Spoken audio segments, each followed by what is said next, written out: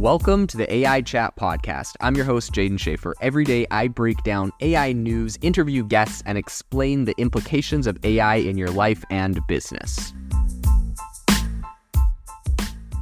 I need to ask you for a big favor. Believe it or not, we have around 92,000 people that listen to this podcast every month, which is absolutely amazing. But when you go to our Apple Podcast or Spotify pages, we only have around 110 reviews total. If you could do me a massive favor and give this podcast a review, I would be super, super grateful. Every time I contact an incredible founder or CEO in AI, they look at the podcast, they look at how many reviews I have, and that helps me to get better guests on the show. So if you could do a huge favor to myself and also yourself, go to the Apple Podcast or the Spotify page, wherever you listen to this, and give a review of the show. If you've noticed lately, I've been doing interviews with some really phenomenal CEOs. I have some more amazing ones coming up in the coming weeks with some CEOs that have raised hundreds of millions of dollars for their AI startups. I want to bring these to you and I want to get more of those. So please drop a review, go to your wife's account, go to your husband's account, go to your kid's account and leave a review. I don't care. Help us get more reviews, and I promise I will help bring some amazing AI entrepreneurs and guests onto the show. This episode is brought to you by Visit Williamsburg. In Williamsburg, Virginia, there's never too much of a good thing. Whether you're a foodie, a golfer, a history buff, a shopaholic, an outdoor enthusiast, or a thrill seeker, you'll find what you came for here and more. So ask yourself, what is it you want? Discover Williamsburg and plan your trip at visitwilliamsburg.com. In the world of artificial intelligence, one of the most controversial issues is that these massive language models are monetizing essentially your data by sucking up all the data that they find on Twitter and Reddit and every other platform and training models and then selling, their models, access to their models. You got to pay for GPT-4. So there is a new company called Caden that has just landed a $15 million of investment to essentially help users monetize their personal data. Today on the podcast, we're going to be diving into what Caden is planning on doing, what their strategy is, and why I think this is more important than ever in the world of AI. So let's jump into it.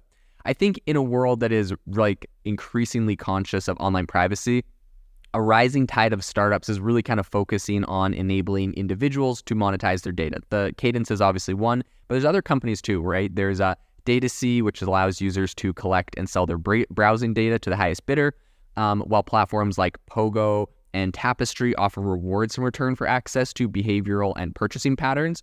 But this newcomer that I've mentioned today is called Cadence, and this one's kind of setting itself apart with a bit of a unique approach. So Caden essentially grants users intricate controls, allowing them to decide exactly which data they wish to share with third parties. So Caden's model essentially involves aggregating analytical data on users' movie preferences, travel habits, shopping behaviors, and more.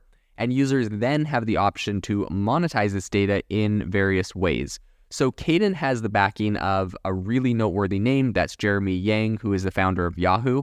And the concept for Caden was sparked by John Rowe's observation on the evolving online privacy landscape. So Rowe, who successfully sold his private startup Acta to Salesforce in 2015, noted in an email interview with TechCrunch that he recently did, he said, quote, "For 25 years, users have exchanged their personal data for free services and access to apps and websites.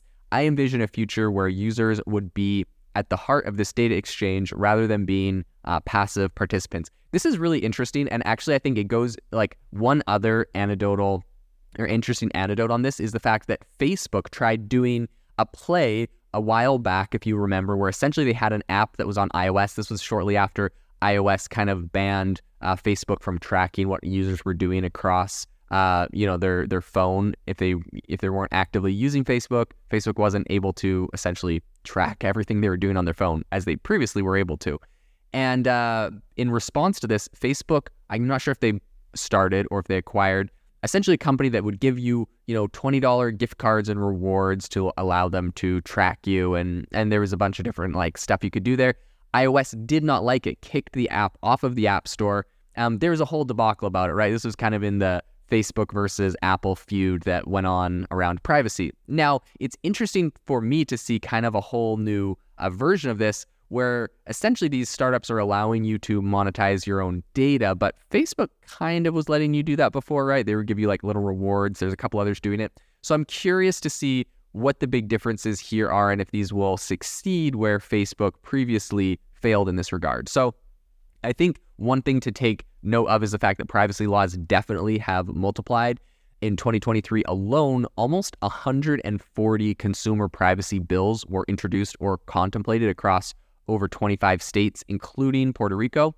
And as per the National Conference of State Legislatures, that's where we got all that data from. But I think the other thing that's really interesting is that while international legislations like the EU's GDPR, and then there's also some domestic laws like the California Consumer Privacy Act, which essentially are set up to protect users' rights against unwanted data tracking and sales, they don't actually directly offer avenues for users to monetize their data. So ROA recently emphasized Caden's uniqueness in this space, saying, quote, "Our core offering empowers users to control their data, rewarding them if they share it with a trusted third party." So the Caden experience essentially just starts with users linking their online services, right? So they can link their Amazon, their Uber, their Netflix, and they do all of this through Caden's iOS app. And users can view statistics, insights, and even opportunities to monetize specific data segments by sharing them with advertisers. So, of course, I know the question on everyone's mind is like, data. Is there data privacy? Are they like literally knowing exactly everything you do? Is there a profile being made on you? All those kind of issues. And I think given the sensitivity of the data that is being shared, security is really important. So ROA says, essentially they've told users that all of the data is secured within an encrypted quote unquote vault, which, I mean, whatever. They just throw the word vault in there to make you feel more secure about it. But I mean, allegedly it's encrypted, so that should be good. The thing that I find it even more important, though, is that it is anonymized before third-party sharing, right? So they're not going to know this is exactly you or one specific person sharing this data. They just know that, in general, people with your with your characteristics has these habits, these shopping habits, these travel habits, etc. So, plus, users also have the ability to retract sharing permissions or even delete their data at will, which I think is important in this space. Now, would I do this? I don't know. I guess it kind of depends on how pinched I was for money and how much I could get paid for it. Probably wouldn't be my personal choice. I'm just a bit more of a privacy nut than that. But I do see how this has appeal for people, and I do see how this, it could be an interesting play. So reportedly, Caden has already amassed over 1 billion data points and has compensated users by tens of thousands. So they're further incentivizing participants with the introduction of Caden AI, which is an artificial intelligence assistant that makes tailored content and product suggestions based on shared data. ROA believes this offers a more personalized experience for users, allowing them to discover products and deals tailored to their tastes and budgets. Now, that is obviously an interesting feature, but the reason I really bring Caden up on this podcast is because of the implication I see in artificial intelligence. So right now, really what they're doing is they're saying, hey, share your data with us. We'll send it to travel sites and advertisers and some other people, blah, blah, blah.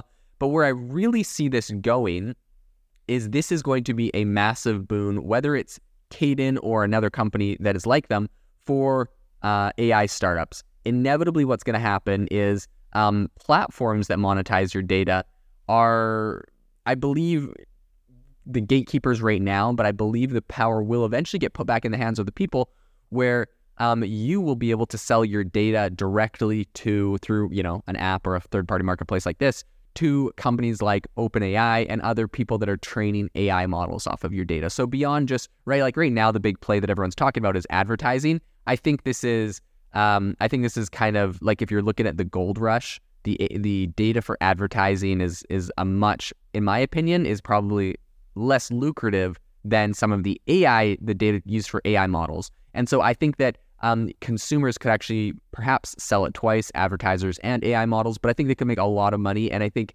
AI models would be very wise to participate in these kind of schemes and programs, because essentially anyone, even if you don't have access to a massive database, right, you can train a very powerful AI model. And I think that's one of the big problems with a lot of startups today, everyone makes fun of all of these startups that essentially are just a wrapper on top of an API access to OpenAI, right? They're just like, write emails, write articles, write XYZ thing with access through OpenAI's API. And it's like, they don't have a very big moat. They're easy to replicate, et cetera, et cetera. The value in their brand is just in the marketing and the users they can get to use their product.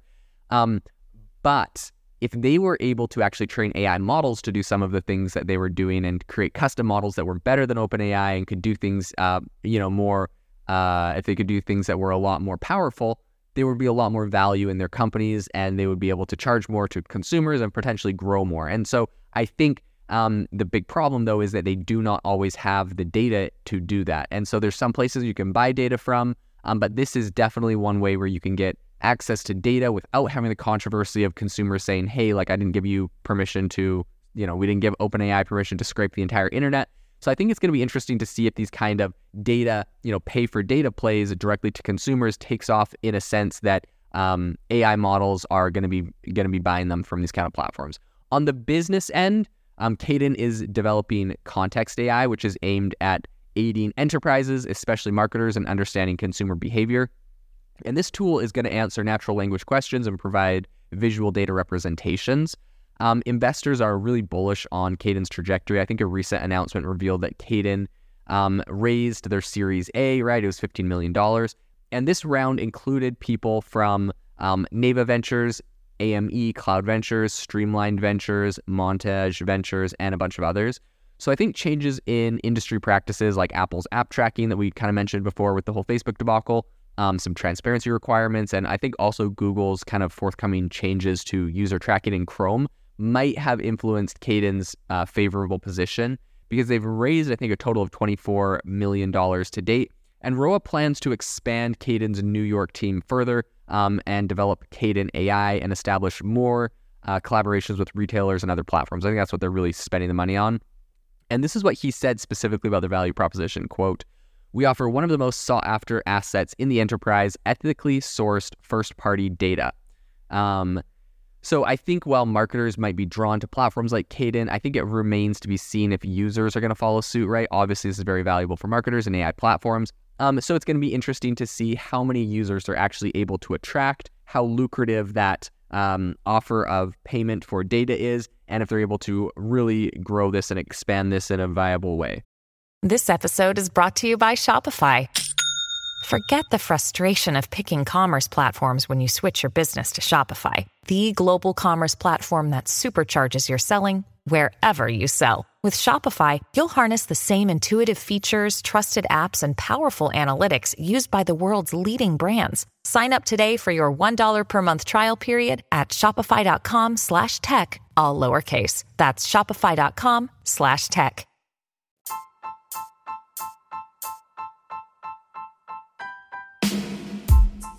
Thank you for listening to the AI Chat Podcast. If you enjoyed the podcast, I'd appreciate it if you rate me wherever you listen to podcasts. And if you're looking for an innovative group of AI enthusiasts, make sure you check out our Discord channel and also our Facebook community. It's obviously a lot more interactive than a podcast where we can actually share software tools, prompts that we're using in everyday AI. I'll leave a link for those in the description below.